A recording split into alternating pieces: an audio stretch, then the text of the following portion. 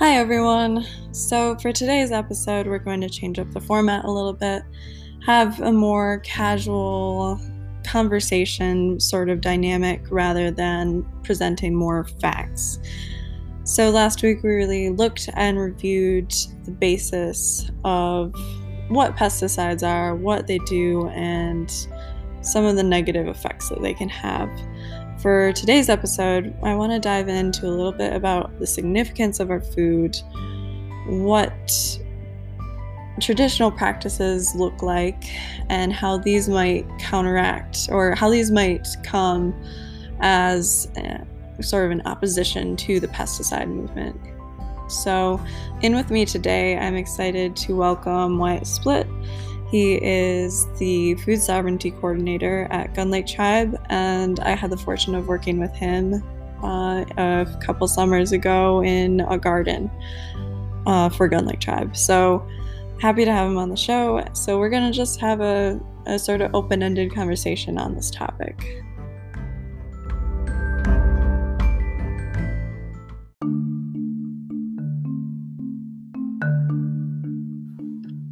Alright, so I've got Wyatt here, and we're going to just talk a little bit about, first, I'd like to hear about some of the stuff you do out in the garden, what you do as Food Sovereignty Coordinator, what's your day-to-day look like?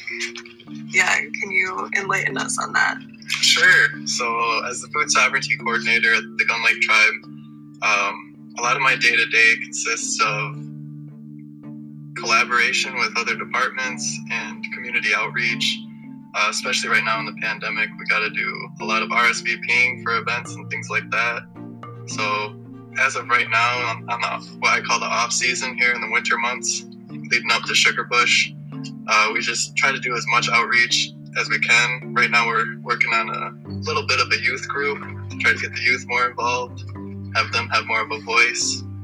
But moving into like the seasonal activities like Sugar Bush or gardening, wild ricing, day-to-day activities are just, whatever needs done in the field that day. I'll try to help my crew out and just give them initiatives. Other than that, just a lot of planning. A lot of planning goes into everything we do, and there's some bureaucracy involved with tribal government work, so you gotta go up the chain to get the approval and get it back down so we can get boots on the ground. Thank you. Yeah, I imagine this time of year you got a lot going on, trying to get ready for summer and trying to get ready for the next season, so definitely important. So next question for you then would be, what does the garden aspect look like? What are you doing over the summer, and what's that season look like usually?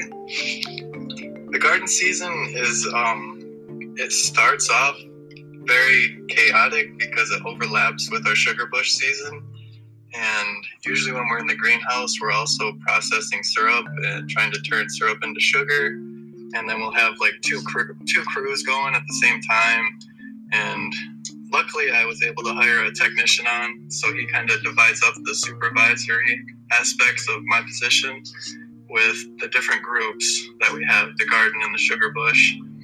But for the most part, it'll be me in the greenhouse with probably 3 seasonals. Again, with the youth group, we're going to try to get them to give us a lot of help and incentivize all of their contributions to us. And so, the garden season, we try to get the fields ready this season. We're going to go with cover cropping, so we're going to go no-till. It's gonna help our back out a lot as far as workload goes.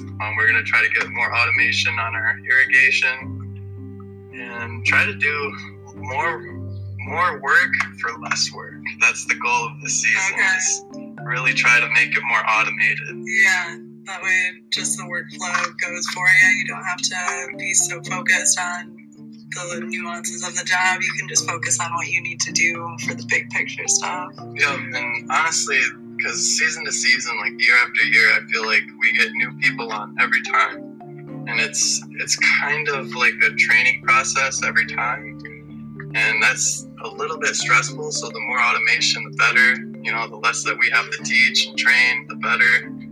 but I feel like this is going to be a good year. We got some good plans coming. Definitely. It sounds like it.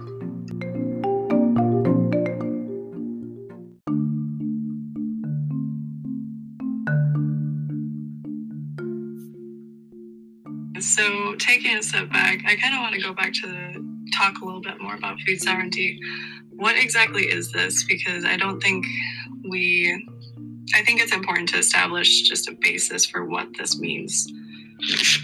Sure. So food sovereignty to me is more than just governing the food that we eat and growing the crops for our communities. I feel like food sovereignty is more of a cultural identity as well, as to who we are. It's a part of our ceremonies. And I feel like food sovereignty is also the knowledge of how to do agriculture and livestock, things like that, and actually producing the food, processing the food, cooking the food, just every part of food, and bringing that and sharing that knowledge with your community and sharing the food with your community and establishing the networks within your community or multiple communities within the tribes and their bands. Right now we're trying to get trade reestablished, I should say, because it's something that we've always done. Again, that's a part of our identity, but it's also a small part of food sovereignty, those trade routes and things like that. So there's a lot of things that go into food sovereignty, but I would definitely say that it's a part of our identity and how we're living. That makes a lot of sense. Yeah.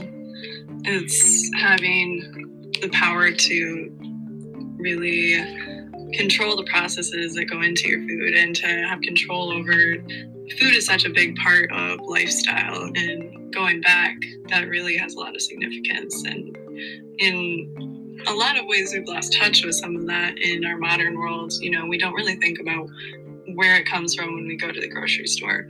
So I think that's definitely a good point, reclaiming that part of culture. On a second, to follow up that question, I just want to ask you what the significance is to you personally. Food sovereignty to me personally is a lot of who I am, and I didn't discover food sovereignty until I was in my 20s, and I really didn't even give it any thought. I just spent money like everyone else at the grocery store with my paycheck week to week, and that was surviving, working, using money to live. And food sovereignty to me, more personally, is trying to move away from money and trying to get more sustainable as all around that I can be, not rely on money. And so for me, it's become a part of who I am. It's definitely something I want to pass down to my children and just share as much knowledge as I can with anyone.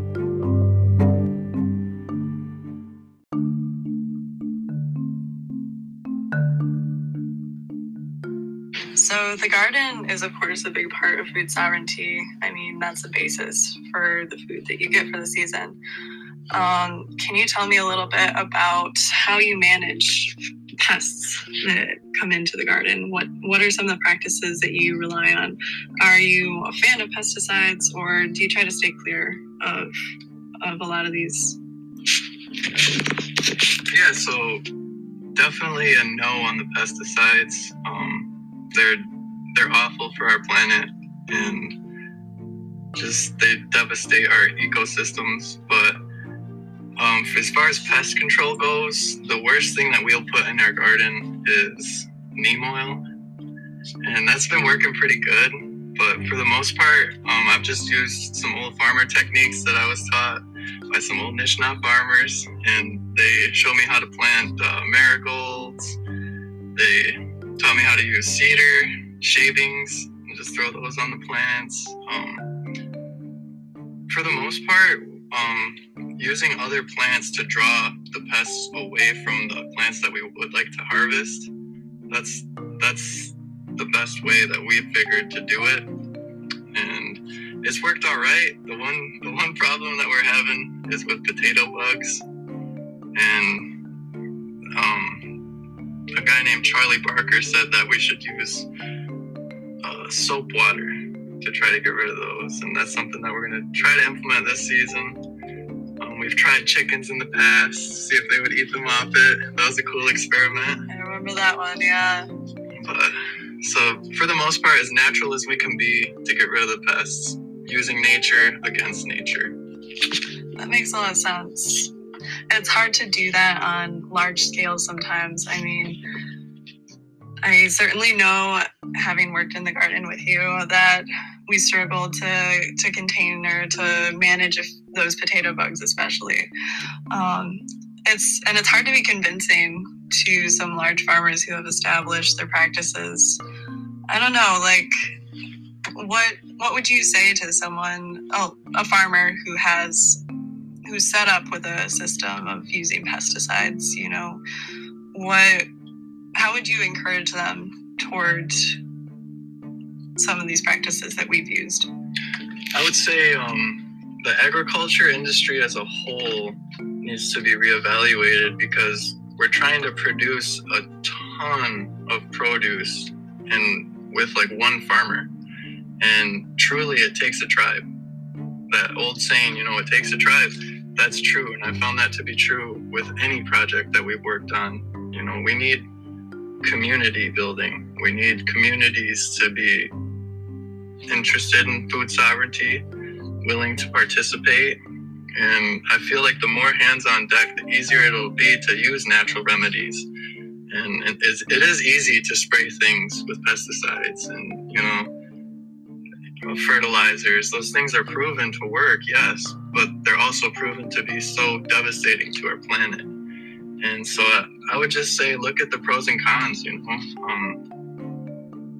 It's really not worth it to poison the earth and all the little animals and then have it accumulate in the predators. Like, it's worth looking into other options. Definitely. I definitely hope that this will help emphasize that. I mean, we can step back and walk away from a day of work at the garden and know that the practices, at least the practices that you're using, are not going to have that sort of impact on the ecosystem, on the native plants and animals that are around there that interact with what we apply to the plants. So right, we want to try to keep the balance as much as we can in nature, especially on the micro level. All those little guys in the soil that basically make the plants grow, those are what we need to be thinking about and taking into consideration when we use those chemicals. Yeah, because that balance is really important in nature, and I feel like we've been overlooking the microorganisms for too long. Yeah, definitely a good point to make, managing soil and really thinking about what we're putting into it, because it completely changes. I mean, the composition, the pH, all of that contributes to what you can grow there. And in the long run, that's where we circle back to sustainability and then food sovereignty. Because if you're looking ahead, you're going to be looking for the ways to best sustain yourself, your family, and your community.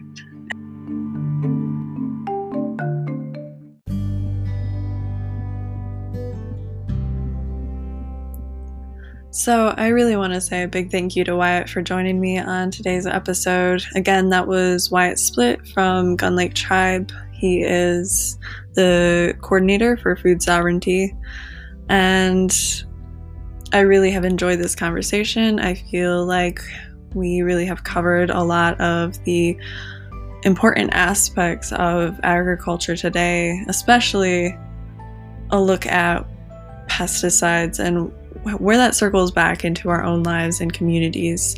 So thank you for having this conversation, and I really appreciate you joining us today. To everyone else, I will see you again next week when we touch on some more information. And so thanks for joining me today. I hope you all have a wonderful day.